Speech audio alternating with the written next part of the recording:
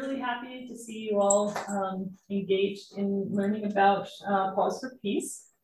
And one caveat is this is a very busy time in Salida. Like, so Tales for Trails, I actually thought I was going to be doing this morning, but then it turned out to be from like 11 till 3.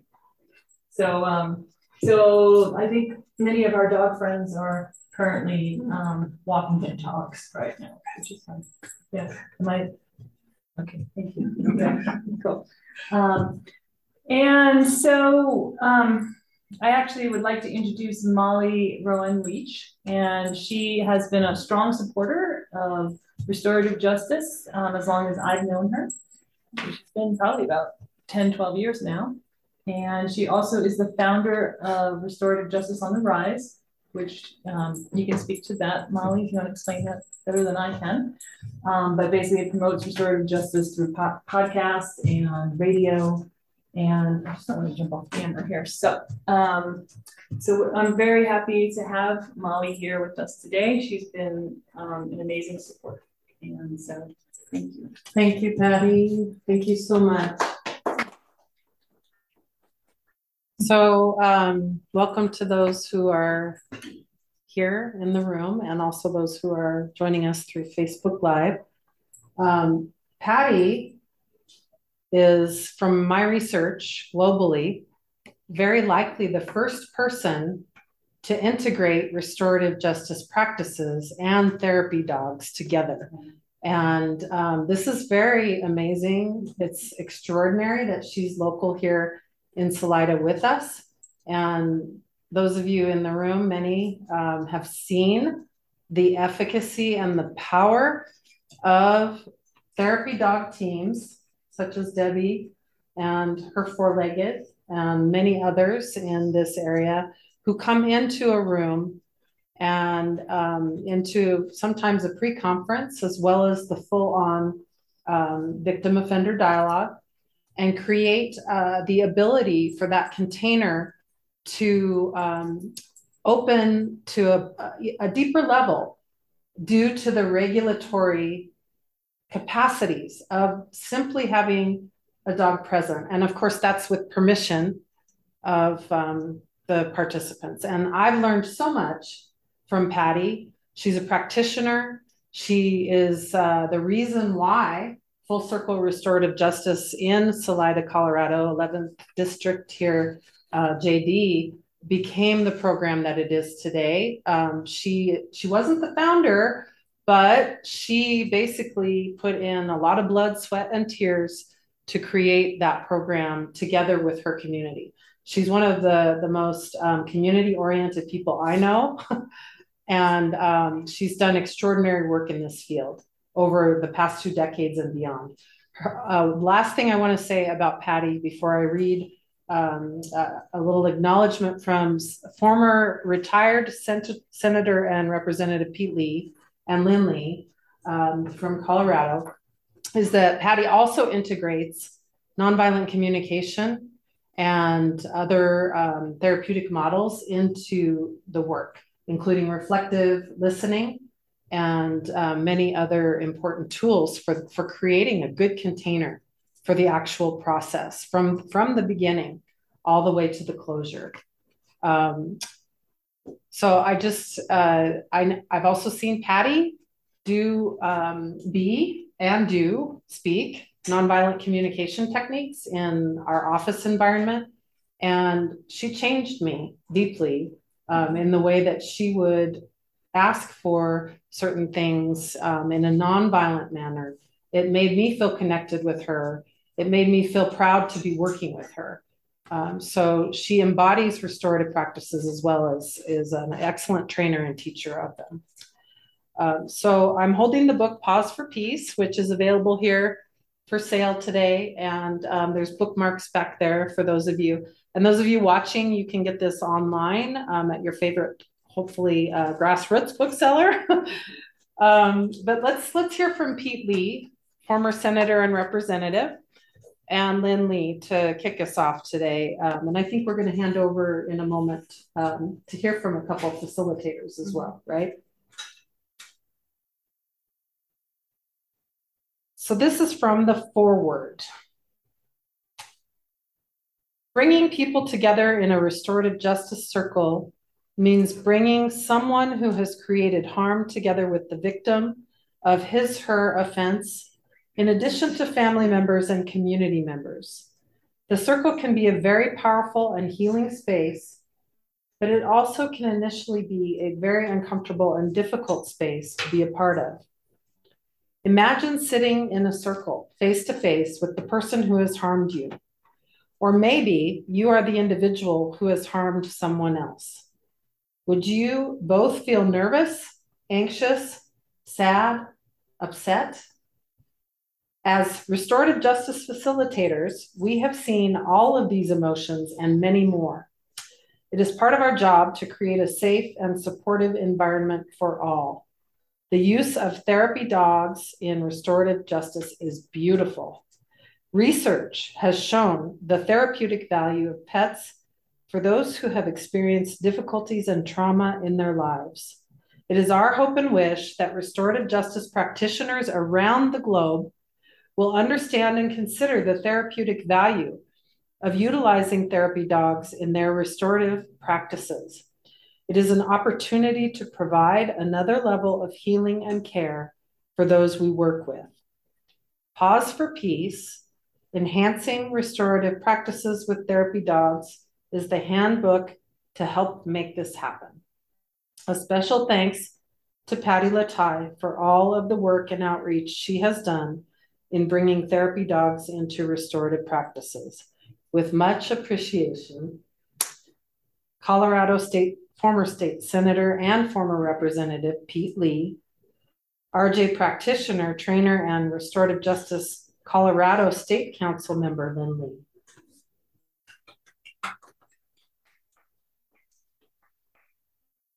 Would you like to say a few words about restorative justice on the rise, too? Oh, sure. Restorative Justice on the Rise was a platform that I founded, but I'm with a global community of practitioners, educators, since 2011, having the joy and honor of interviewing people, of collaborating with faculty members for webinars, doing live events, in-person events, helping people find each other with the resources and the trainings that they need. So it's been an honor to continue that work. There's a podcast on iTunes, and you can find it on Spotify, and there's some voices, including Patty's, on that podcast. So yeah, it's been a joy, and it continues. So the website is restorativejusticeontherise.org. Thank you. Great. Yeah. It's a gift and a pleasure to be here with you all and to have such amazing individuals as part of this work. And those of you who are interested in the work, I'd like to introduce you to a number of people who have been involved in full circle restorative justice. And we can actually start with Debbie here, and this is Cole. Right. Okay? Yes. Would you like to speak a little about any of your work? Yes, we started restorative justice, I can't remember, about 6 or 7 years ago. I just moved here about that time and met Patty, and we did restorative justice for a couple of years. And the classes are late at night, but I'd still like to be a big part of it. It's just hard for me to do that because I can't drive at night anymore in the canyon. So it kind of keeps me from doing a whole lot, but I would love to be involved in anything I can. I think the program is amazing, and I watched the children, you know, the ones that were involved just feel so much better because there was a dog there and they could love on it anytime they wanted to, and it just kind of brings peace to the whole situation. So they feel comfortable talking, and the dog gives them something to love on. So I love it. It's great. And Debbie is a certified RJ facilitator as well. So when the individuals come in as a therapy dog team, they actually are trained in a 40-hour RJ facilitator role, which means like they would be responsible for facilitating the actual pre-conferences as well as the conferences between the person who was harmed and the person or the individuals who did the harm. It's very rewarding, very rewarding. and they were secretly my little ace in the hole when we were when we were doing our conferences. Things can get pretty emotional, somewhat tense, a lot of anxiety and things. And when the therapy dog team came in, it just smoothed everything over. Communication flowed better, less anxiety. And then if we needed any type of input from community members and stuff, you know, I knew I had an RJ trained facilitator right there. So it was super helpful. So thank you, Debbie. And you bet. I think it's a great program and it's very worthwhile and it really makes a difference. Yeah, thank you. And I'd like to introduce Steve Eckert, who actually has been a longtime facilitator, mediator as well, certified mediator now. And he has handled some really challenging cases and has done that as a volunteer with good grace and well handled and very positive leadership role. Would you like to speak to Sure. your Could you come up? Oh, right. Thank you. On camera. Cue me after, you know, because I tend to roll on. I have so much stuff in my head that I was thinking about. But what you read, Molly, from Pete Lee was exactly what I was thinking about saying. The people that we work with, and we have changed the names, we call them the person responsible. That used to be the offender, and the person harmed instead of the victim. So it's words, I think, are really important. There's a lot of weight to them, and there's stuff behind those. We want to label people in a nonviolent way, and that's another part of facilitating restorative justice circles that is so important is nonviolent communication, which Patty teaches. I've taken her course. I helped her team teach in Canyon City last fall to a group of, I think, 25 AmeriCorps volunteers. They're aged 19 to about 22 or 23.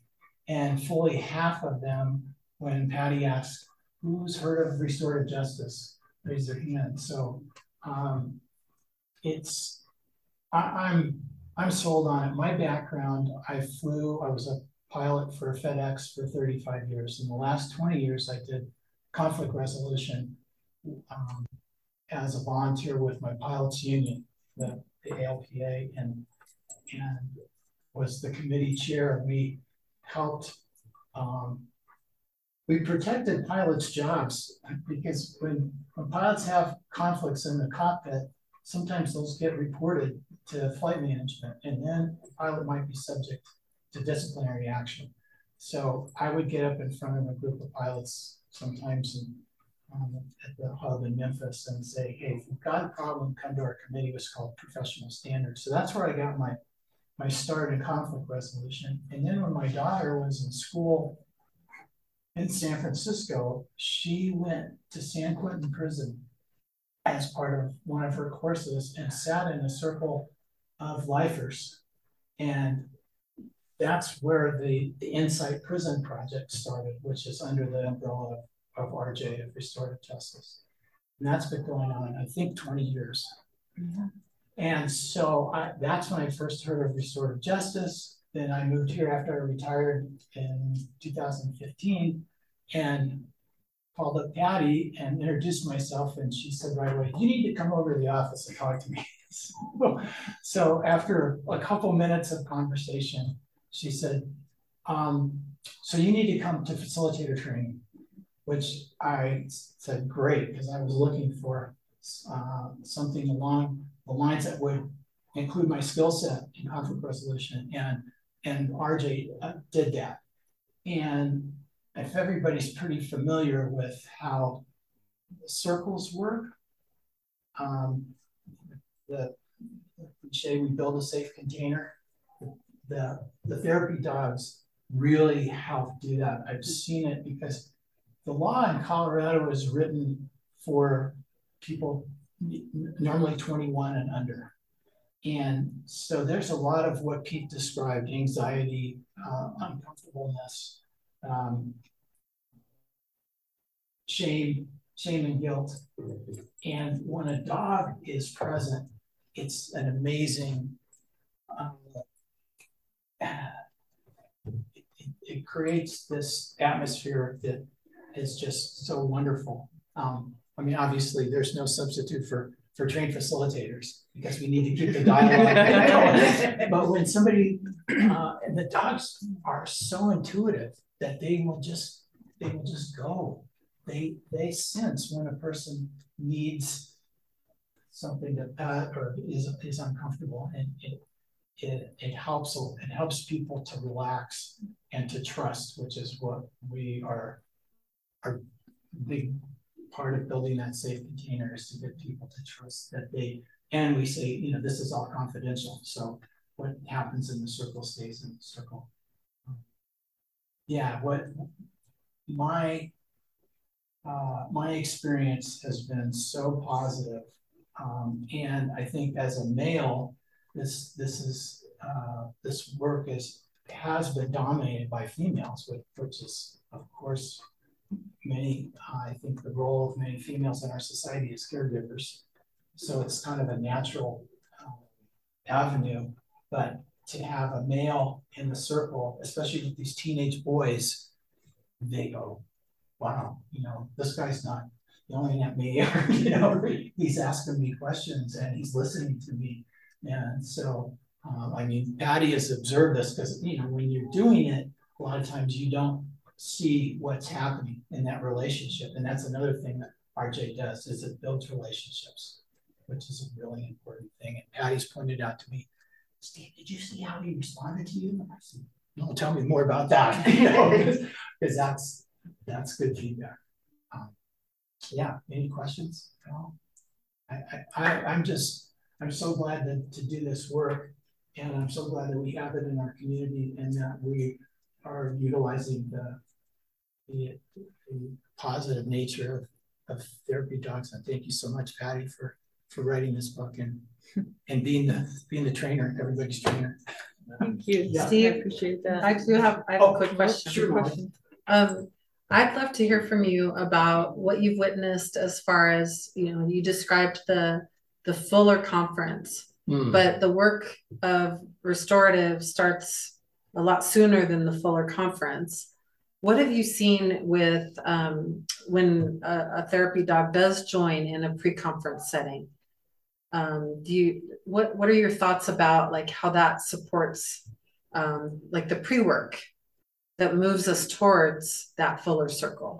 I haven't had a lot of experience with therapy dogs and pre-conferences, but what I've seen is that it kind of speeds the process along, rather than, you know, okay, let's take a 15-year-old teenage boy that, let's say, shoplifted, okay, from a local store, and he and his parent or guardian come into the office for the pre-conference. We pre-conference both the person responsible and the person harmed to get them on board with what's going to happen when the circle comes together, and to ask them questions and get the story.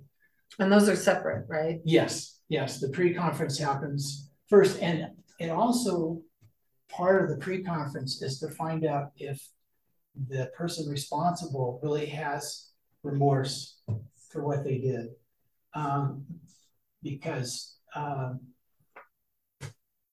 the process is victim-centered, and we have had victims or people harmed that didn't want to show up for the circle, and then we get a surrogate. And so when we use the pre-conference questionnaire for the person that was harmed to let that surrogate say what, or be the mouthpiece for the person harmed. But the therapy dog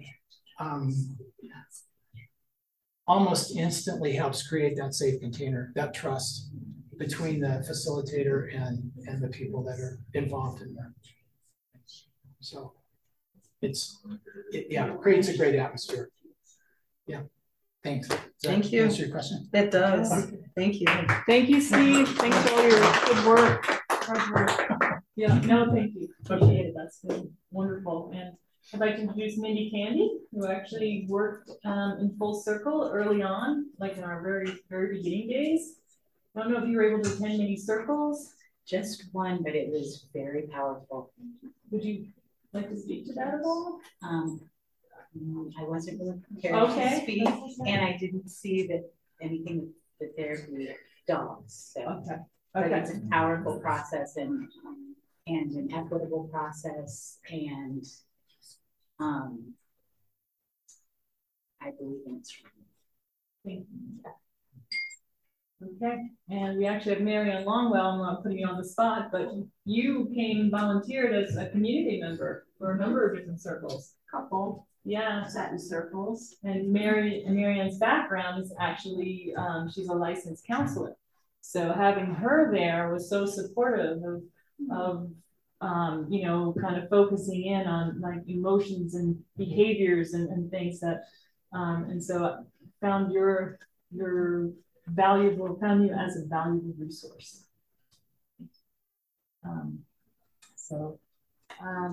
Anyone else here have any RJ experience? Anything restorative justice wise? Just welcome, Sharon. Thank you. I'm sorry. No, you're good. Almost too much. Thank you. And Barb, thank you. It's great to see everyone here. And Debbie and Cole will be here till about 2:15-ish or so, and then we'll have another therapy dog team come in who will be with us, Paula and Keith. So, yeah. So I just actually I just wanted to say I'm really thrilled to be here again. It's very different. I haven't spoken and presented live for well, before COVID, basically. So to me, I'm like, oh, I'm a little bit nervous, and I woke up this morning and oh, this is my love of my life partner here, Benny Bowmaster. You know, pretty much, you know, I'm like, oh, I'm nervous and everything, and then I'm like, wait a minute, I'm like, I wrote the book on this. I literally wrote the book, so I think I have a handle on it. So what I'd like to do is just read you part of the introduction in here about how this initially came and was evolved. Okay, so just so we know and everyone's clear, when we talk about restorative justice, which has actually been in existence from millennium, basically, from tribal cultures who work together to basically address any type of conflict. And when they do that, they have different ways of handling it, such as like a Native American approach, which is actually a very restorative approach. In New Zealand, there has been the tribes in New Zealand and the Aborigines, they have a very similar approach. And actually we took their approach, or individuals went to New Zealand and studied under the Maori tribe. And then they brought back these practices, and of course, you know, definitely accommodated our society and expectations and things in bringing it into the United States and then starting into the Western world. But our approach is very humanistic. It's very holistic, and it's very much not based on punishment, but repair, okay? So restorative justice is an evidence-based peace-building conflict resolution process. It involves a common sense approach to dealing with incidents of crime and or conflict by addressing the needs of victims, okay? Remember, we changed that now. So the people who are impacted, the people who are harmed, and that's within a community-centered, okay? All of us would be in a circle, like right here, you know, addressing the needs of the individuals. And then that's how we approach to resolving harm, resolving issues and repairing the harm, okay? So that's what RJ is. And then there's different ways to put it into practice. And what you heard from our volunteers and people, which by the way, the fact that we haven't even been together as volunteers within restorative justice for the last 3.5 years, but I can call people on the phone and say, hey, we're gonna do a presentation, and then they show up. Like, And it's not about me, it's not about my book. It's about the impact and the bond that you have with community and other individuals who do this amazing work. And it's powerful and it changes lives. And so it's really, you know, I do have deep appreciation and love for all of us who have been involved in this. But the fun part is, okay, is that I am a big dog lover. Anybody who knows me knows that. Okay. And I always thought that dogs were therapy dogs. And some of the quotes in this book was like, you know, all dogs are therapy dogs. Some don't know it, but you know, basically pretty much they are. And when I realized when my dog Maya passed away, she was an older dog, Border Collie Lab, who was a bundle of energy. When she passed away, I had a little dog named Carmelita, who's actually on the back of the book. And she was very, very, remember Carmi? Of course I do. How could I not remember Carmi? She was so mellow and sweet. And Molly, I think you were there when we started taking her into the office because her big sister had died. And so she was grieving, mourning. And so I started bringing her with me. And when we were working up at the top floor of the courthouse at the time, and they're like, oh, I don't know, you can't be taking a dog to work. And I'm like, oh, I'll have her certified as a therapy dog. And then I get to bring my dog to work with me every day. Hey, right? But she turned out to be the initial, you know, our mascot, basically. And she was great. And she didn't do much. She pretty much laid on her little pillow in the middle of the circle and people would come up and pet her. Or we did pass her around. She was lap size. So we did pass her around and people appreciated her. But she was like the start. And then we started talking to other individuals who were part of the Chaffee County dog therapy groups and kind of got into our heads that, you know, maybe this would be, you know, something that we could build a team and have a Paws Peace team. And so we started, and I'll give you the beginning, the exact beginning of it. Okay. So as the former executive director and program director of about 14 years at Full Circle Restorative Justice, in Salida, Colorado, I'm overwhelmingly grateful to an exceptional group of dedicated volunteers who are always willing to try new ideas and practices. These individuals are more than willing to pioneer the approach of inviting therapy dog teams into the victim offender conferencing process. The idea of dogs in circles germinated during a training in which, while I kind of invited our veteran facilitators. I'm like, okay, so think about and describe what was the most awkward an uncomfortable moment within the RJ process for facilitators and participants. Okay, what moment is that? And those of you who have been facilitators, you know what it is.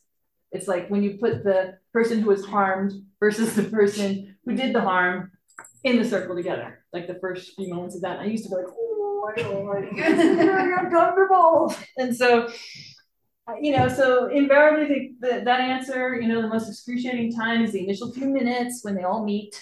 And it can set the tone for the entire conference. So as an experienced facilitator, I mulled over how to ease the inherent tension and decided to have an icebreaker to assist in creating connection and building rapport.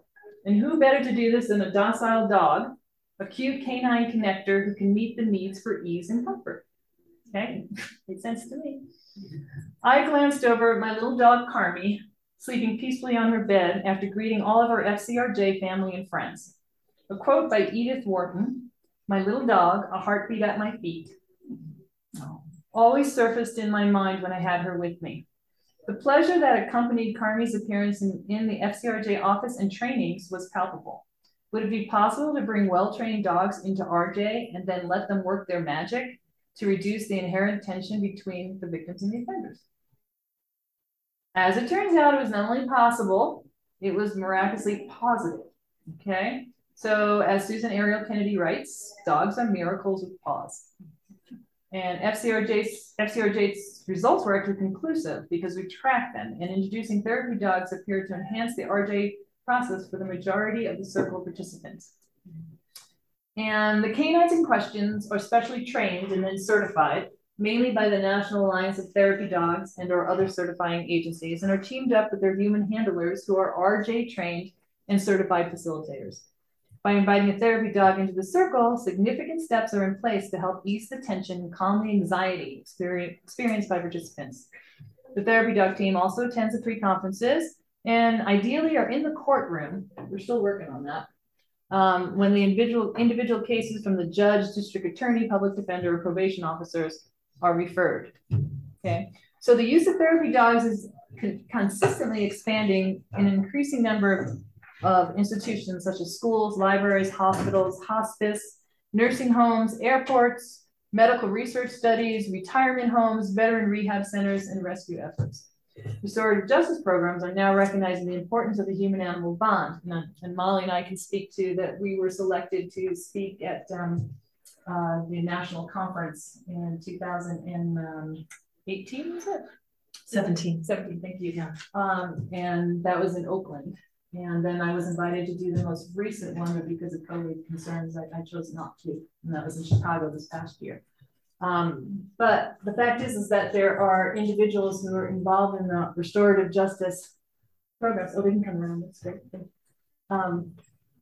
And we are getting the word out thanks to programs like Molly's, and that we can reach people and have them start to actually incorporate having the therapy dogs have an active role in their RJ programs. So I'm not sure. Okay. The impact of using therapy dogs in restorative justice circles become clear during the very first circle. One of our dogs was in Abby, and both the offender and his mother had been previously diagnosed with anxiety disorders.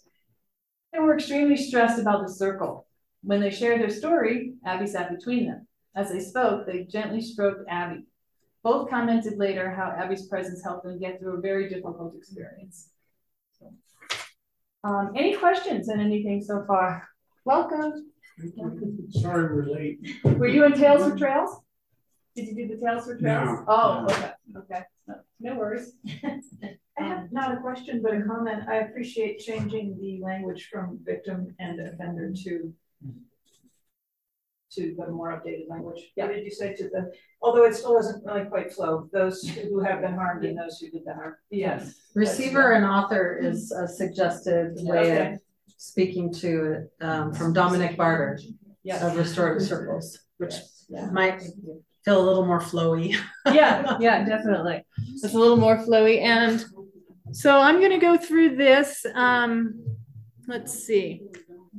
As Steve mentioned earlier, we use different types of restorative practices and different approaches, such as the restorative justice as well as nonviolent communication. And by the way, Steve and I are working on putting together an NVC workshop, weekend workshop training in November. So if you're interested, please talk to either of us.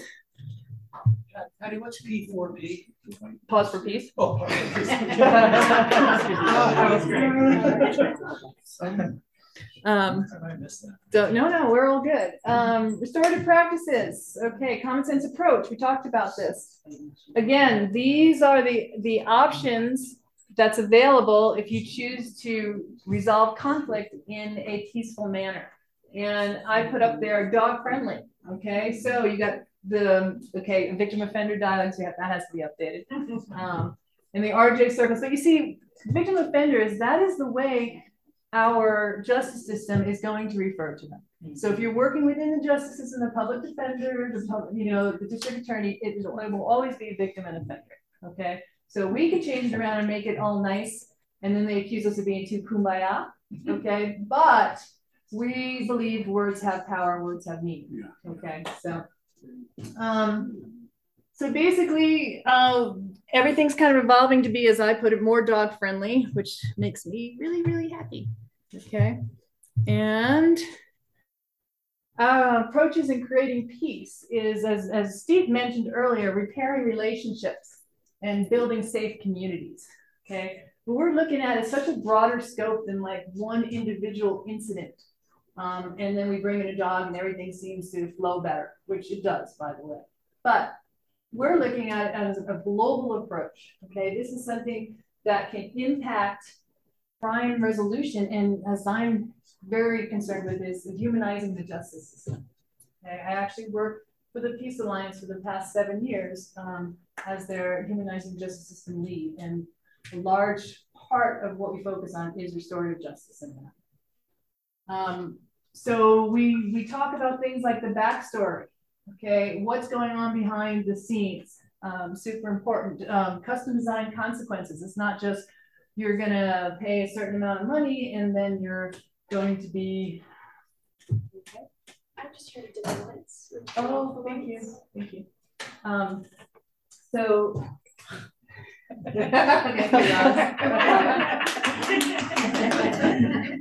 Okay. So you know we're going to say, you know, look, so you harmed this individual, you actually you know, broke a window or did something. Okay, great, you're going to pay that back. Okay, and then, you know, instead of just being punished, you know, maybe you and the individual that you harmed, maybe you're willing to meet. I mean, these are things that actually happen. Meet for coffee and talk about what you know, how are your grades doing? You know, how are you doing? Did you finish your RJ contract? Or you have community service hours. Well, you're going to volunteer at the Humane Society. I love dogs. You love dogs. Let's go together and do that. I mean, some really powerful, compassionate approaches to like guiding and mentoring young people. That just happens like naturally. So definitely, you know, within our justice system, it's really hard for the person who's been harmed, the victim, to have a real say. Restorative justice gives them a voice. So accountability is self-esteem. One thing that I always focus on is how RJ helps individuals move past shame. Because if you've done something that harms somebody, you may feel guilty, but you also feel a lot of shame. And shame is really hard to move forward from, okay? And you have to find some way to resolve in yourself that you're not a bad person.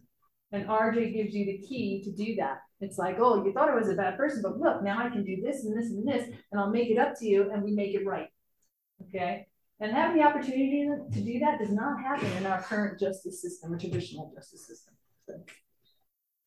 Okay, questions on any of that? Anyone? Patty, I have questions. Yes. So restorative justice is a new concept for me. Mm-hmm. And I'm just wondering, I mean, you've talked about pretty minor types of crimes that have come up, like broken window or, you know, theft. Mm-hmm. And I'm just wondering, at what level does the restorative justice work? Really good question, Jeanette. Thank you. It has actually worked in cases of, and you can Google this and see some really like empowering and fascinating cases of individuals who have been charged with murder. For cases, I know that we handled one that was vehicular homicide. There's been cases, there's even sexual assault cases that are even being addressed nowadays within the RJ process. So you could say some pretty high level ones depending on the individuals involved, okay? They have to be appropriate, which means they have to show remorse. They have to want to repair what they have done in whatever way possible, and they're willing to meet with the person they harmed. Okay, so you're looking at some pretty exceptional people, like if there's such a crime as in murder or assault or something that, you know, are willing to actually come together and work on that to resolve it and find a level of peace. But one thing I would like to say is, having worked in the prison project program as well as Steve has, is that the individuals who are incarcerated, 90%,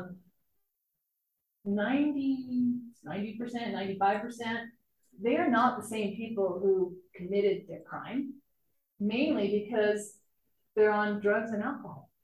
So their judgment, the people that, you know, usually they have addictions, they have things that cause them to make choices and do things that they otherwise would not have done.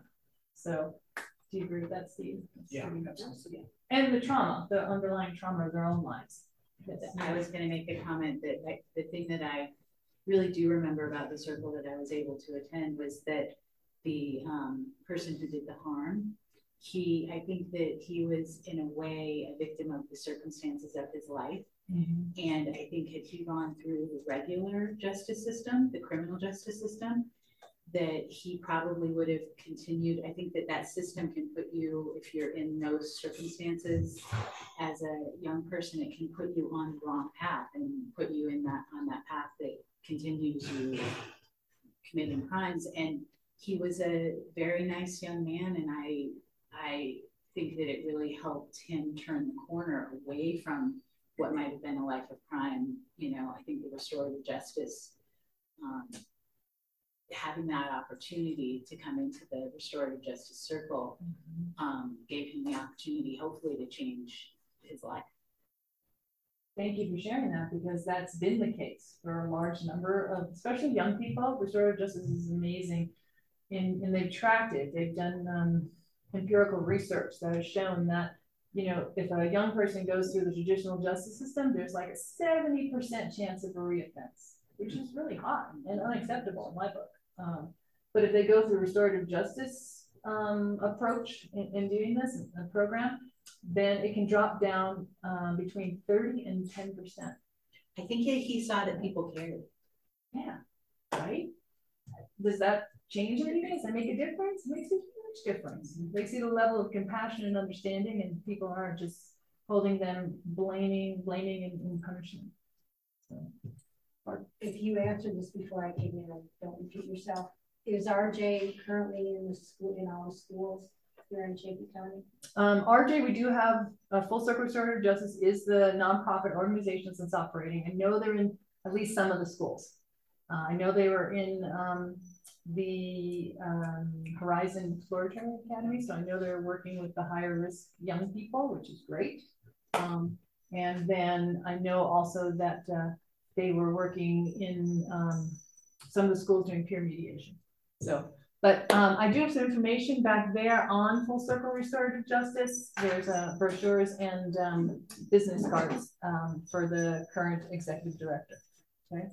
And welcome to Paula and Keith, volunteers, another therapy dog team. Thank you for coming. Okay, so just real quick to cover, you know, the difference in approaches of the system of justice, traditional justice. It's like, okay, well, laws have been broken. Who did it? And what do they deserve? Now notice that. What do they deserve? Okay. And then you look at restorative justice, and it says, who has been hurt? What are their needs? And whose obligations are these? Okay, very different approach to this. This is victim-centered, or I'm sorry, the person who is harm-centered. Okay, this is traditionally like, how do we punish the person who did the wrongdoing? Okay. Overall benefits, we kind of talked about this. So you have satisfied victims. So you have individuals who are feeling better about their situation, and that, you know, whatever happened to them was somewhat repaired, which may or may not happen within a traditional justice system.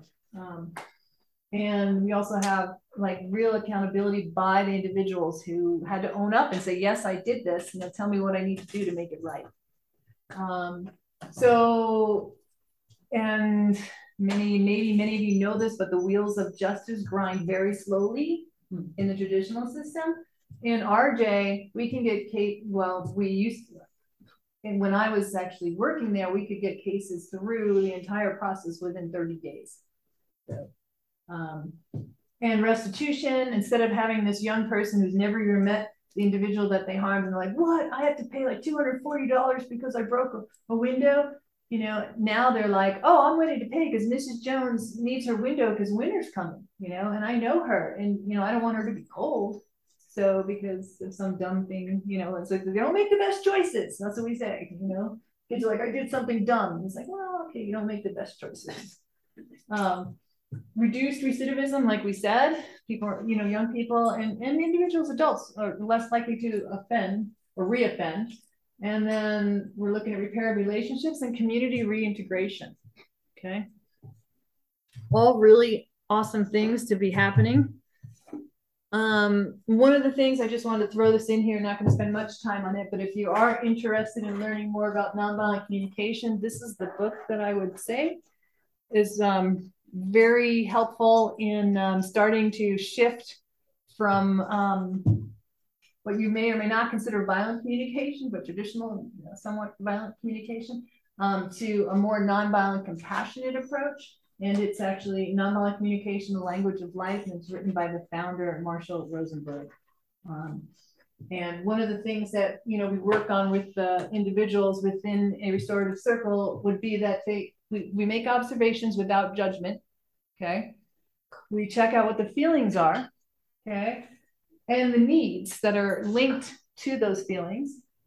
And also how to make a request in a way that somebody will hear you and be willing to honor that request and support you, such as in making repairs to relationships. So pretty powerful work with Colby. Wants to go see. He wants to go see that day. Oh, okay. So basically, if you wanted to know more, we encourage you to check out that book or get online and look at Marsha Rosenberg's offerings and things. It's pretty impressive. And individuals literally stop me on the trail, on a mountain bike trail, or with my dogs or whatever, and they ask me, "When are you doing another NBC workshop?" Which means, and Barb, you are a what would you say, a veteran? Yeah, Participant. Yeah, veteran of that. I think whenever I go back and visit New York, which is where I'm from, Long Island, I'm always like, oh my God, everybody here should be required to take a non-violent. So if you have any interest, I encourage you to look into that further. So pet therapy. We're hearing all about how wonderful and what a service it is and how healing it can be. This is Greg and Ruth, and that's Abby, one of our first therapy dogs. And these are the ones who actually drove to California to present at that conference in Oakland, which was, and Abby, who you'll see another picture of, was just the star of the show. Like she just came in there and was like, "Oh, I gotta pet the dog. What's the dog doing here in the middle of this, thing?" And really, I mean, I hear from other agencies and organizations, they're like, "Wait a minute, you had volunteer to drive to California from Colorado," and we're like, "Yeah." They're like, "We can't get people to show up for a potluck. You get people to do this," and I'm like, "Well, I mean." You can see how meaningful it is to everyone concerned. And they were willing to do that. And it's just, again, it just warms my heart that people, such as Debbie and Emmy and we're just, and Paula and Keith, they were just, yeah, let's do this. This is going to make a difference. And it has. And it's been shared a number of times, and just grateful for the opportunity to share this one more time. Human-animal bond. This was something that I based the idea of bringing the therapy dogs in. It's basically that, there's actual science, evidence-based information that's out there saying that the human-animal bond is a powerful and instrumental approach into, gaining your inner peace as well as creating peace externally. And that, this just basically says dogs seem to be beneficial to the social interactions of teams.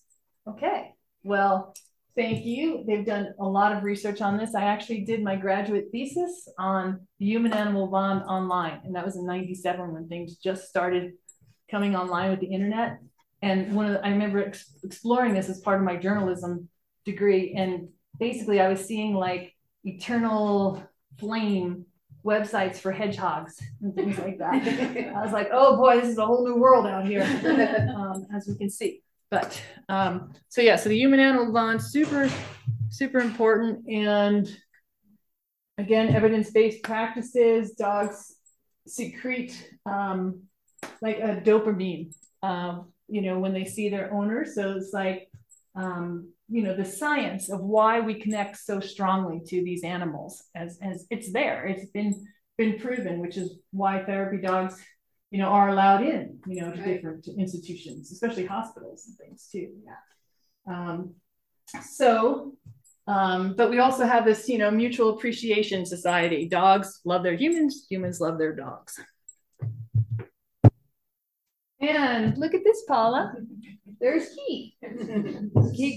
Yeah, the star. So, what is a therapy dog? Let me get to this real quick. Therapy dogs, as you can see, provide a form of like pet therapy.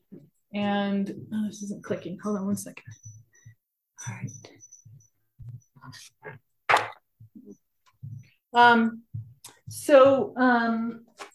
Debbie spoke a little bit about the benefits of therapy dogs in when she, shared her experiences. And Paula, is there anything that you would like to share in regards to your time with Keith? Keith and I have volunteered at the hospital and at the high school and at Longfellow for their possible reading program, and it seems to be kind of a universal. They make everything better, I think. I mean, they make every situation better.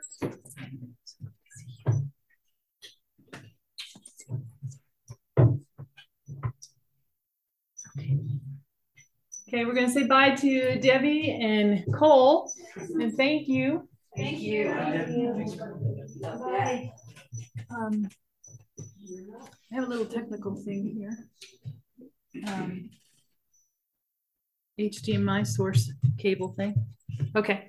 In the meantime, I'd like to read you a little bit more from the book, and basically, it just does, documents how this process came about, and then it starts talking about if you want to have a program implemented, these are some best practices, guidelines that you could use.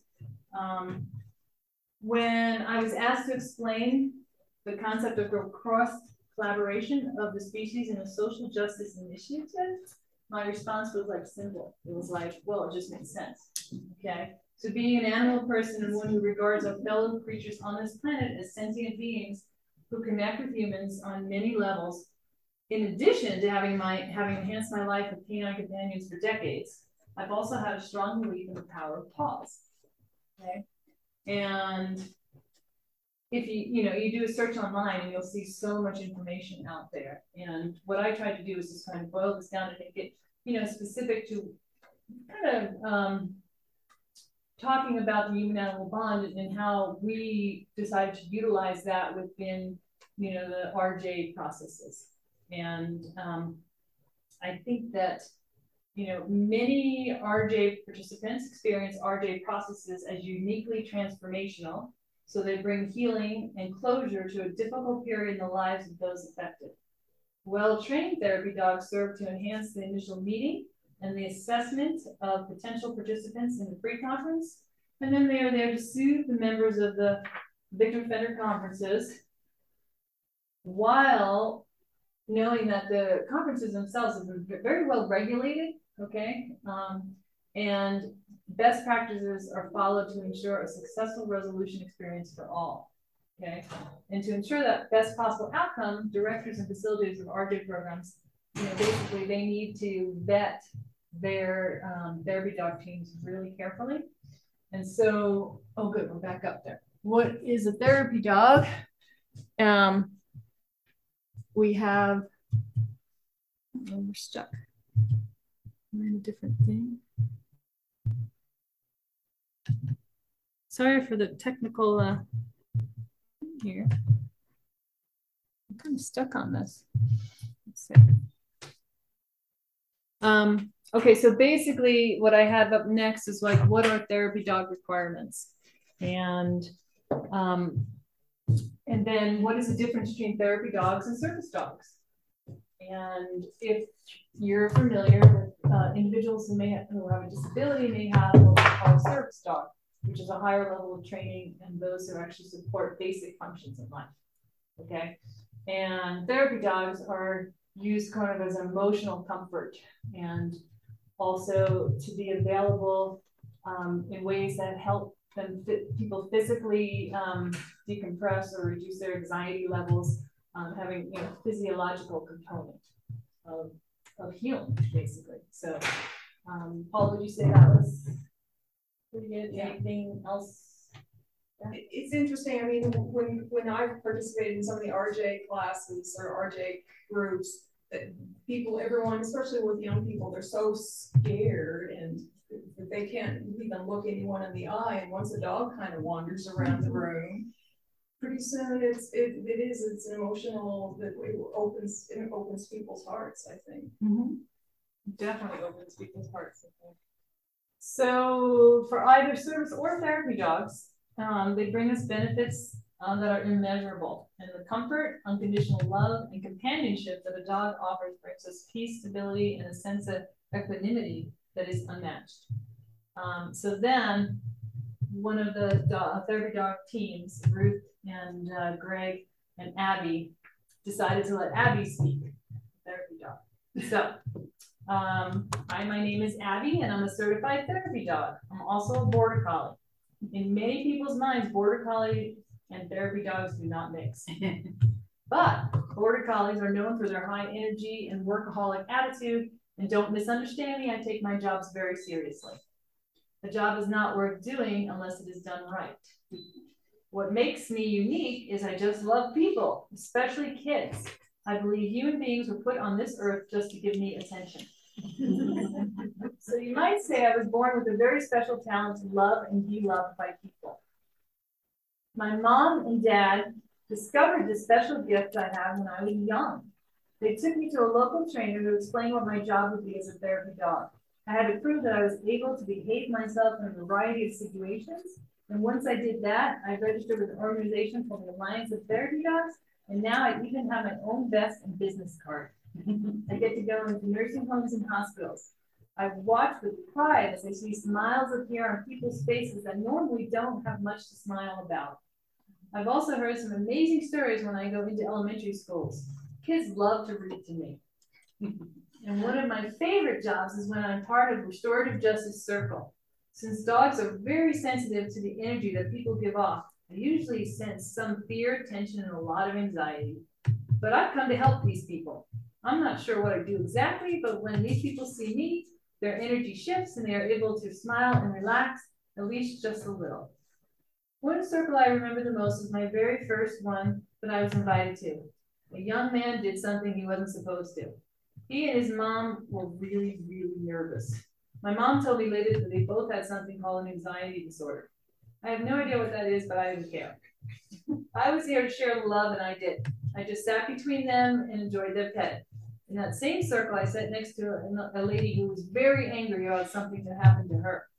And allowing her to pet me seemed to help her, too. It worked like magic. And maybe it's the feeling of my fur. It is pretty silky, after all. It's a difficult job being a therapy dog, but some lucky dogs get to do it. That's that. Oh, yeah, that's sweet. That's nice. Oh, you got us up again, Molly. Thank you. Kind of sorry, we had a little technical difficulty there. But I'm looking at the time, and it's almost 2:30. We started a little bit later because Tales for Trails people were saying they were going to come. So does anybody have any questions? Anything I can help share? Anything about RJ or therapy dogs? Or did you address how people can go about getting their dogs enlisted in a therapy dog program? No, see, it's a reason you came, right? Yeah. Like if you've got a really nice dog, if you get a really nice dog, things with them. Yes, yeah. That's a great question because we all love our dogs, and some of them do better with people or with other dogs than others. And therapy dogs, basically, you connect with. I connected with Laura Contain of Chaffey County Therapy Dogs, but you could go to, if you don't live in the area or you want to go have a dog certified outside of this area, you can get online and check for that. But there is a process in which you go to 3 different places, one being a nursing home, and then a hospital, and then like a big busy store like Murdoch's. And they have to, your dog needs to be able to be focused on you, to be able to welcome other people into their space, and then not be freaked out by like all the noise and the, the wheelchairs or the beeping or the big heavy, trucks and things like that. So they pass that temperament test. Then they go on to like the petting test. And my little dog Carmi, when we first went, we had to stop because she didn't like her ears touched. And so I had to spend the next week petting your ears when other people pet her ears. Like, hey, you want to pet my dog ears? Hey. So if they have like a little minor bump like that, then you can kind of work on that. And then once they, get through all, it's like a 3-step process, then they're certified, and then you register them. And it's important that you register them as a therapy dog through the National Alliance for Therapy Dogs, because not only is there a liability coverage, which, if you're in a hospital or whatever, they want you to have that, but they also provide ID cards and a vest and things, so they know you're an official certified therapy dog. Because, there are people who put on the vest and pretend their dogs are service dogs, or they pretend they're, therapy dogs, and they're really not equipped to be in those environments. So yeah, did that answer your question? Yes. Okay. Anything else that I can help with?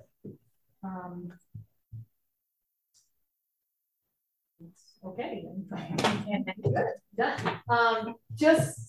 What's left here is just a few more slides that that talked about what a therapy dog needs to be, and then also the school-based programs and how well they were received in that, and also a little bit about restorative justice, the local organization that's here. Okay. Speak to that. What's the local organization? Full Circle Restorative Justice, and there's information. The executive director's cards and brochures are over there. Okay. They are in the schools doing different programs, but they're also working with the justice system as well, and receiving referrals. They actually work the judicial system. They've been working in Canyon City as well as here, and in Custer County and Fremont County and Park County. So the big thing here is that I just wanted to introduce dogs into the RJ practices. As you've heard from volunteers and things, it's been a successful approach, very positive. I